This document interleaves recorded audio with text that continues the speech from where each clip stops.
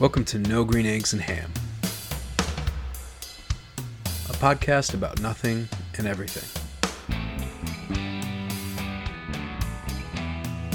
It's not a show where we take jabs at the infamous Dr. Seuss, but where we dive into topics like art, weird inventions, pop culture, and anything having to do with cubby-wubby womb room tea.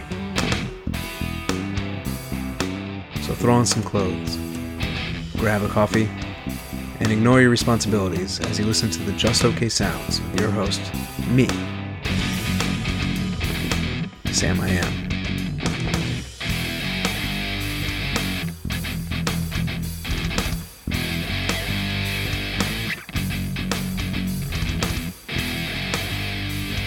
Here we go.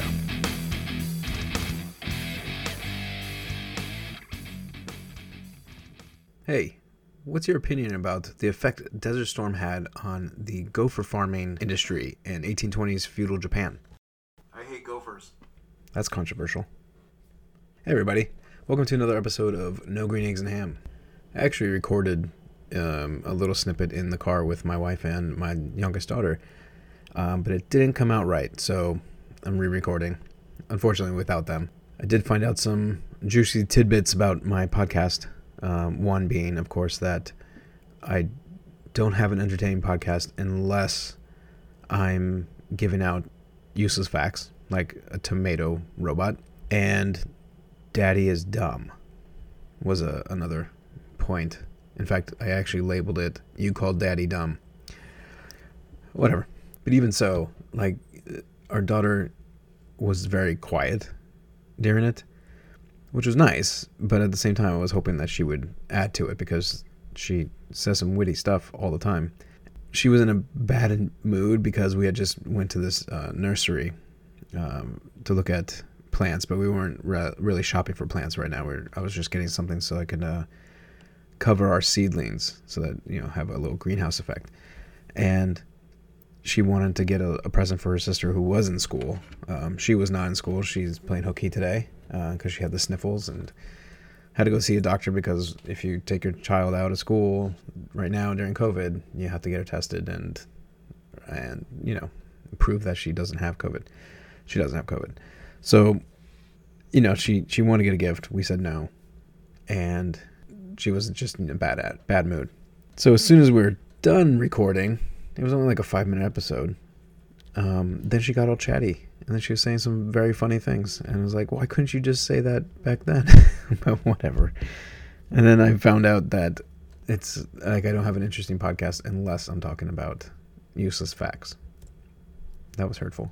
But I'm not talking about useless facts today. I am actually talking about the second day of my trip to Rome.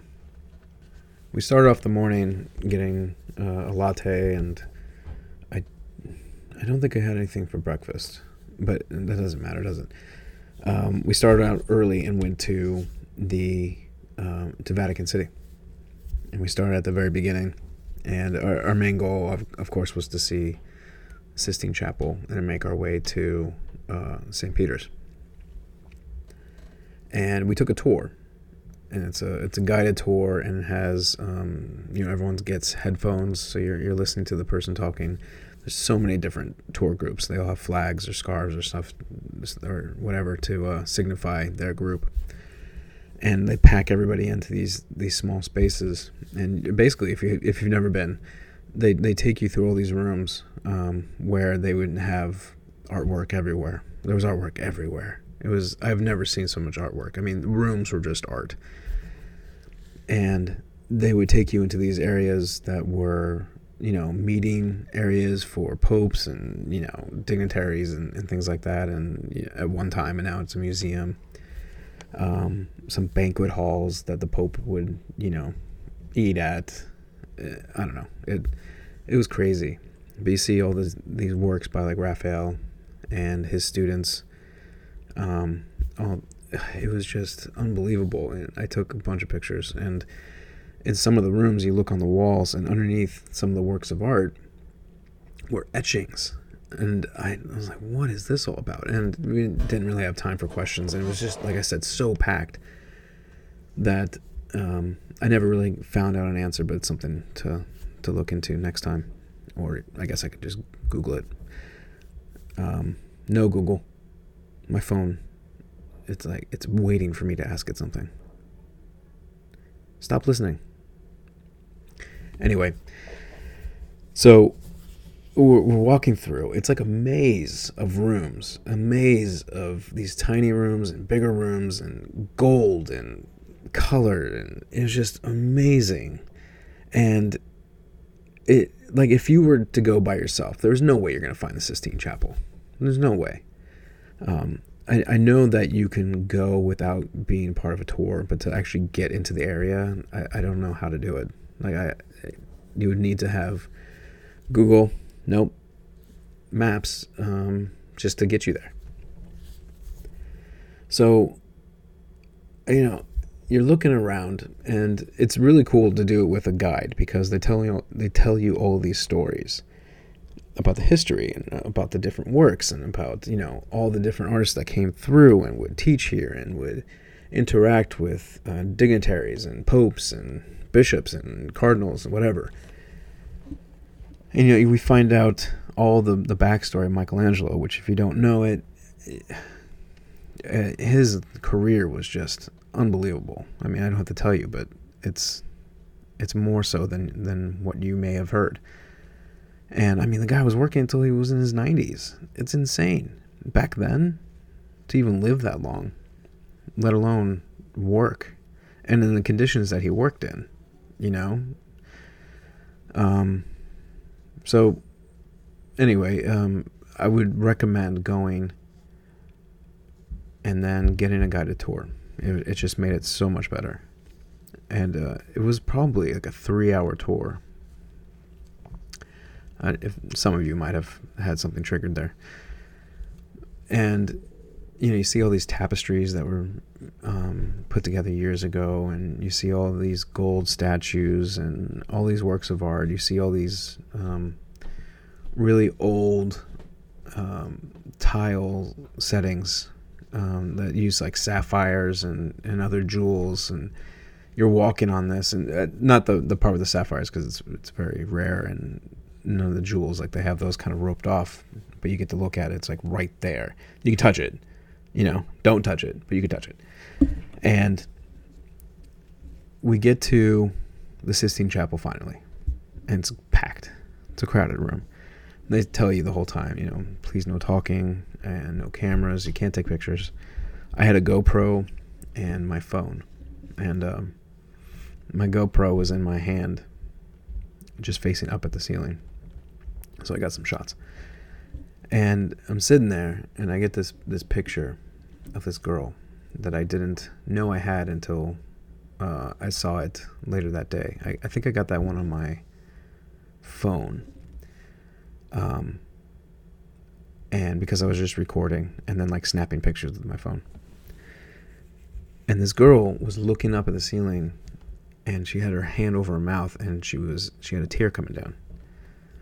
I mean, what better representation of the feeling you get when looking at this thing than that? It's unbelievable looking up at how high it was and how detailed.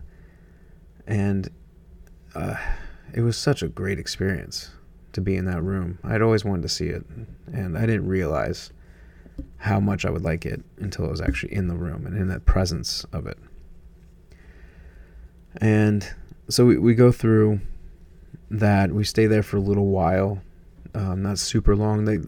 Our group, like I said, we're part of a group, and they gave us 5 to 10 minutes to look around. But then as soon as they're ready to go, you have to go.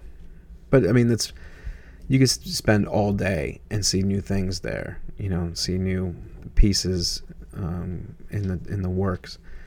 But it's a lot to take in. So 10 minutes I feel was very good. And we get out and we go through more rooms and some corridors and some architecture work. I see this public fountain that brings in water from the aqueduct,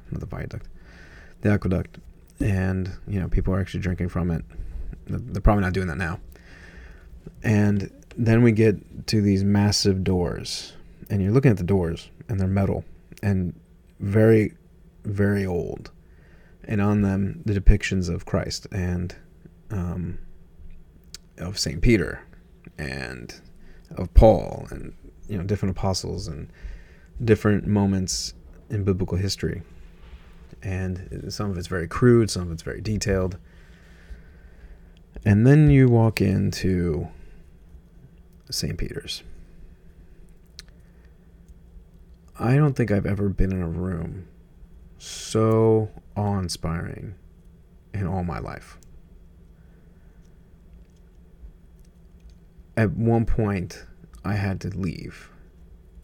I just couldn't take it anymore. Like, what you're witnessing visually is just too much for the brain. It's absolutely beautiful. Don't get me wrong. It was so nice to see. But it was just so much. Like, my head hurt. So the first thing that the tour guide tells us is to note that there are no paintings inside the basilica. There are no paintings, okay? I have pictures of what I thought are paintings. Whether you're far away or not, they look like paintings. And some of them are really famous works of art. And then you find out that they're all mosaics. Mosaics of Raphael's work, of Michelangelo's work, of so many different artists' work. Nearly perfect representations done in mosaic. It's unbelievable what you're looking at. It's how is that possible? How are they able to do it so well? To make you think that you're looking at the original painting. And you're looking at the statues, and everything is marble and granite, gold and diamonds. I mean, there's so much going on here. And you can see why it took so long. And in the middle, it's a basilica, so it's shaped like a cross with a dome at the center. And in the middle, where the dome is this massive wooden structure that was built hundreds of years ago. And for perspective, she would tell us, we're all the way towards the entrance to this place. And she said, that spire over there is almost 100 feet tall. And you're looking at it, you're like, how is that possible? There's no way that's 100 feet tall. Until you're walking and walking and walking. And it's like, it's not getting any closer. And you're like, oh, that's how. The grand scale of this is unbelievably huge. You're looking up towards the ceiling. There's mosaic in the ceiling. And it looks like paintings. From where you are, that is a painting. But no, that's all mosaic. And you look on the sides along these balconies, and these massive letters. And each letter, the woman told us, is like 6 feet tall. It's like, that doesn't look like 6 feet. She said it was even closer to 7. You're looking at it, it just looks like just a sign, just words. Looks like it could just be maybe a couple feet, because they look pretty big, but not taller than a man. It was insane. I could not believe what I was witnessing. And, I think we were probably in there about a half an hour. And they have popes buried there. This is where you wanted to be buried if you were a pope, apparently. And they had John Paul was buried there. And they had this one pope. I don't know all their names. It might not even be John Paul. I'm pretty sure it was. But one in particular, you're looking into this glass coffin. It's not just glass, there's gold and everything. And you're looking at it, and the body inside looks like it was just buried. And they said that when they unearthed this tomb, when they were doing something, the body was still preserved because of the airtight seal on this glass/golden case. And what? How can that be possible? Whether it's true or not, it was an interesting story. And I remember thinking, well, it's also creepy. There were, I mean, I just can't wait to go back and see this, because I would spend more time, and I would get like the tour. You could go into the dome. Not sure I want to do that, because that's how many 100 feet up, and you have to go around and around and around to get up to it. I don't know. I've been into small spaces going up and down stairs. Not looking forward to do that again. But there's like an underground tour, because when you're walking on the floors, every once in a while there's this big iron grate. And whether it's iron or some other metal, I don't know. It's beautifully done, whatever it is. And you can actually look down into the floor below. And, you know, there's stories and stuff that other popes and dignitaries are buried down there. If you go down deep enough, St. Peter's down there, whatever. So I would do that. That would be interesting. There was also, they were actually having a ceremony there. And I don't know if it was like a church ceremony. I think it was a Sunday. So it might have been like the service. Was it Sunday? It doesn't matter. Who cares? No, I think it was a Monday. There was some kind of service there, and you see all these cardinals and bishops and stuff all decked out in their robes, and they're having a meeting. The only thing is, you can't really see it because they're so far away. It was like the dimensions were just stupid. I can say that. They were stupid. It was just, everything about it was stupid, what you're looking at, but in an awesome way. Get it? Probably not. Anyway, granite, marble, gold. You go into this one section where you can't actually get into it, and no one can unless they're having a wedding performed there. And the only way to have a wedding in this particular room, which I'll detail in a minute, is if not only are you fully Italian on like 3 generations on each side, but you have to belong to a parish, and they have to vouch for you, and that parish has to be vouched by the Vatican, and you have to go through all this process, and then it costs whatever it costs, and then there's a waiting period, which like no one was there when we were there, and like how many people are getting married in this place with all these different credentials being checked off? It's not possible, but all those things have to be checked off. Then you can be married there, and I think the Pope is actually present at this thing. And you look inside there, because they have glass, and you can see inside. And on the wall that you can look at, it looks like gold everywhere, and it probably is, because of the extravagance of this place, and because of the fact that when you're looking at this depiction of, I don't know if it was Jesus or somebody, they have a crown, and that crown is all diamonds, like these big jewels surrounded by gold. And I'm talking big, because like I said, if you're standing there and you're looking into a room, that room is much bigger than you think, because dimensions are just ridiculous, and that jewel looks big from where you're standing. That's a massive jewel.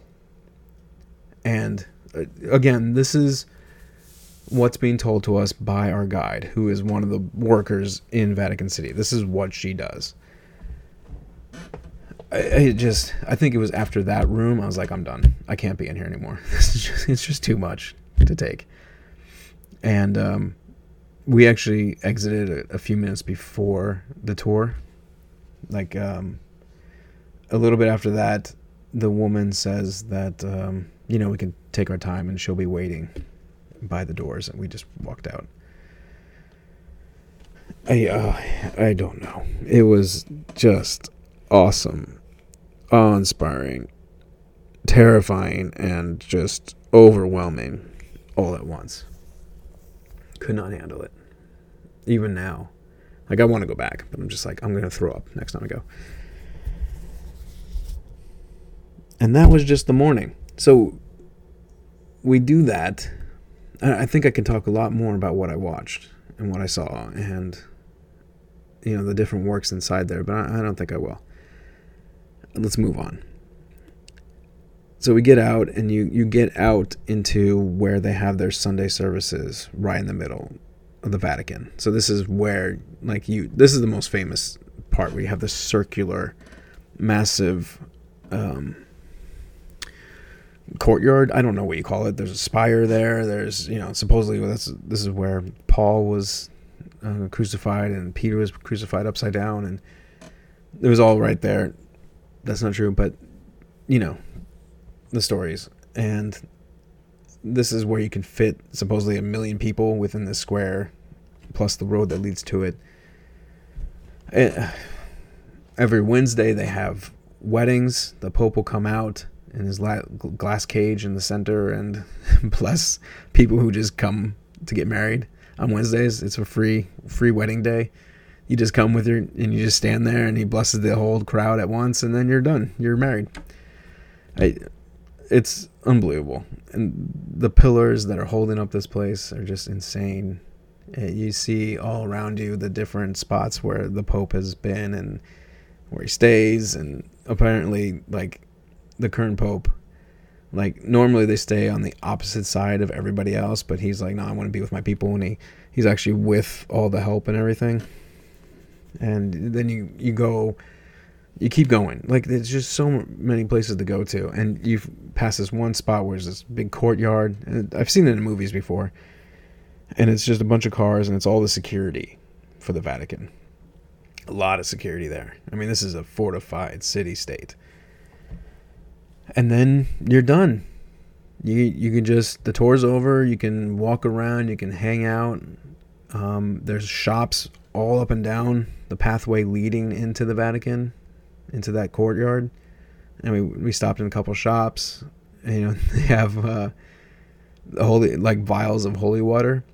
And my aunt she asked one of the people, she's like, is this actually holy water? I said, yeah, we have priests that come by once a week and bless the place. And that counts as holy water. And so, whatever. And there's so many different things. So that was the Vatican and St. Peter's and the Sistine Chapel. I loved it. It was so great. It was so much to take in visually, and I love art, and if you love art, this is the place to go. Yeah, other than Florence. I mean, this is pretty great. And so then from there, this was the packed day. So right from there, we got in a cab, and it took us to the Pantheon. And that was cool too. We go into the Pantheon, and I actually got a spot in the very center where you're standing just below. It's 100 feet up below the opening in it. And it's a perfect circle. And I'm standing below it, and I take a panoramic, 360 panoramic. And then I got the globe feature. So I actually got the whole thing in one shot. So that was really cool. And we didn't stay there very long. It's not huge. It's just a marvelous piece of work. And they do have ceremonies there still. It was originally built as a pagan temple, and now it's like a church. So we're looking at that. We're looking at some of the old artwork. The floor was amazing. Of course, the floor is amazing. Everywhere you go, even the little churches that people don't really see, they're all amazing. All the floors are so intricate. A lot of the tile work was brought in from the Middle East and stuff. It was influenced by the Middle East, and it's all just gorgeous. And so from there, I think then we finally ate something. I think we, let's see, what do we have? Oh, right, pizza. And then gelato. And then we went around. I don't even remember after that. It was the morning was just way too much to take in. I think, by the afternoon we walked around Rome. We just walked around. We went to, now I remember. So we went to this location, which is another famous spot, but relatively new in Rome, which is the 1700s, and this monstrosity of a monument, which is also a museum now, dedicated to this general. And I can't remember the name right now, but it's a big white building that sits right in front of the Roman Forum. It's like it's actually sitting on a piece of ancient Rome, and it was built for some guy, or some war. But this guy is the general, and he's on a big horse. Got a picture of the horse's butt, and it's right in the middle. On each side of this massive monument are these two massive figures of chariots with horses and these women riding them. It was a Venus or something. I don't know. It's somebody, and you can see this from everywhere. There are no taller spots than St. Peter's. There's nothing allowed to be built that is anywhere near the height of St. Peter's. St. Peter's has to be the highest building in the area because that's where it's a holy piece of property. The Pope lives there. All roads have to lead to that. So that has to be the highest point. But this place rivals it by a little bit. It's like you can't get much taller. And we saw it from our hotel room. I don't even know. We're far away from it. And so we go onto this thing, and so many steps. We get there just before it closes, and we just walk up. The museum happened to be closed, but it takes forever just to get to anything in there. So, we're there and we're looking over the city. It was really cool. You can see everything, just about. And then from there, we went to the Spanish Steps. And then we had dinner right below the Spanish Steps. And, we spent the whole night just walking around Rome, just enjoying every bit of it that we could and just taking it all in. And I don't know. That's where I think I fell in Rome probably that night. Fell in love with the city. And that didn't even include what we saw the next day, which is something that I have been looking forward to seeing since like 2004, maybe, with a little movie called The Gladiator. And I finally got to see it. But that's next time. See you, not see you.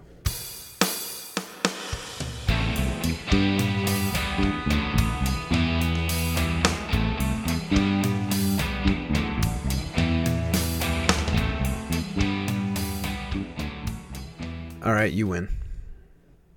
Here's some facts. However, there's one caveat. These facts surround what I was just talking about in Rome. And that would be St. Peter's. Here are a few fun facts about St. Peter's. And I think a couple of these I did go over. But this one, St. Peter's Basilica, is not the original St. Peter's. So I remember saying inside the podcast that St. Peter was supposedly buried here. No one knows. That might be true. But in the 4th century, people thought that was true. And they built a church. It was actually Constantine, Emperor Constantine, that adapted to Christianity. He was the first Roman emperor to become a Christian, and he decided we're going to build a church where Peter is buried. So they actually built this in the 4th century.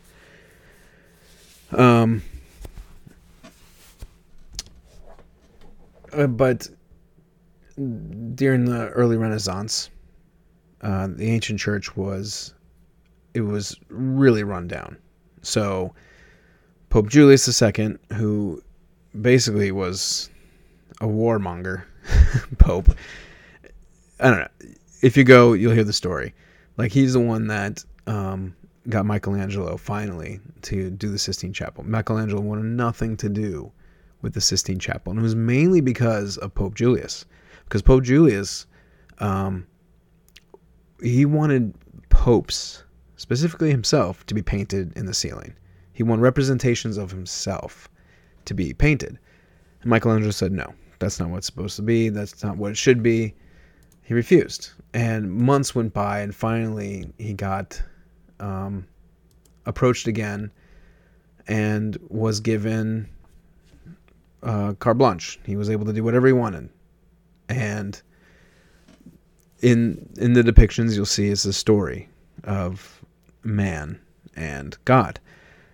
And in one of the panels, it's funny, you see the famous image of Adam and God's fingers touching. That was God giving life to man.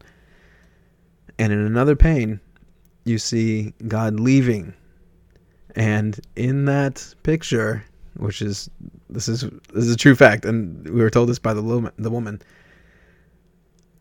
If you look, God's not wearing pants, and you see God's rear, and that was a direct slam at Pope Julius by Michelangelo. Funny, right? So anyway, I know I got a little bit off topic, but so Michelangelo was brought in to redesign things, and there was an architect who was brought in to design the rebuild of St. Peter's, and they ended up not using his work. It was Bramante, and they didn't use it. It just wasn't what they were looking for, and they actually brought in Michelangelo to not only redesign but also oversee everything. And it wasn't finished during his lifetime, but the main design was his. So St. Peter's is actually not the first, nor is it the official cathedral. And this is point number 2. It's not the official cathedral or the official seat of the Pope, but because it's right next to, it's placed right within the Vatican, right next to where the Pope sleeps. It's where he holds all the vigils, and that's where all the major ceremonies are put. And it's also because it's the biggest place. But the actual main seat of the Roman Catholic Church is San Giovanni in Laterano, and that's the mother church. But location. So I talked about the wooden structure in the middle, just underneath the dome, and I was wrong about that. It's not wood; it's solid bronze. Insanity. So it is 96 feet tall. The dome is 452 feet tall. So when you're looking at this, the dome you can't even see. It's 4 times bigger. It's insane. It's insanity. And so this is 100,000 pounds of bronze, and it's just a canopy over the main altar. It's the baldacchino of St. Peter's. Don't know what that means, but it's 96 feet tall, and it's solid bronze, and it's ridiculous. What I said before, none of the paintings inside the basilica are actually paintings. That's true. It's all mosaics and stones and gems and beautiful. That's all it is. Number 5, Michelangelo's Pieta is shielded by bulletproof glass, and that's true. You do get to see it, but it's far off. It's not very big in person, at least not where you're standing. It had been here in the city years ago. In fact, my mother-in-law knows this story because she had seen it. I believe she saw it. Doesn't matter. She remembers it happening. This was Michelangelo's first, what do you call that? It's the first work he did for the church. And this is what he was born to do, was sculpting. This is what he wanted to do. He was 24 when he did this. And if you've never seen it, look it up. It's Mary holding Christ, and the detail is amazing. It looks real as far as like the folds in her garments and the outline of Jesus in her lap, and it's just unbelievable. So the reason it's behind bulletproof glass now is because in 1972, a mentally disturbed man named Laszlo Toth attacked the sculpture with a hammer. He cracked off Mary's nose and broke off her arm at the elbow. So that's since been repaired.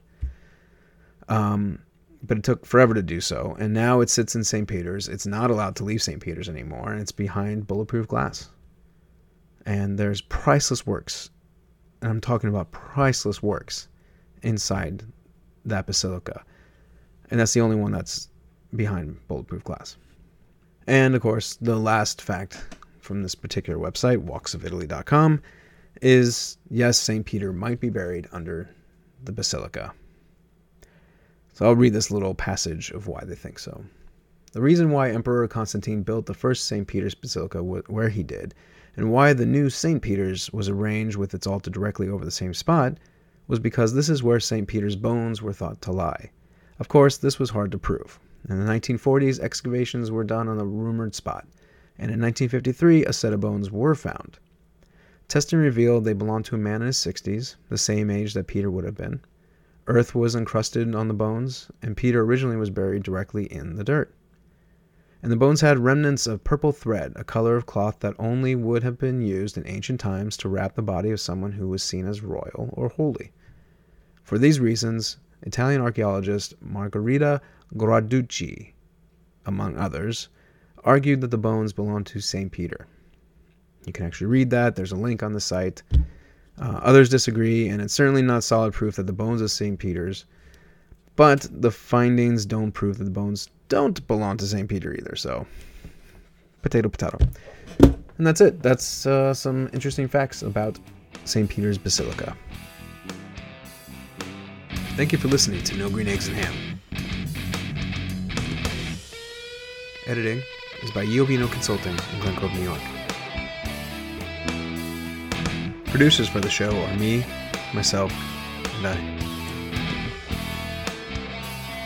The theme song was written and performed by Donnie Ronaldo on a guitar that I gave him because I don't know how to play.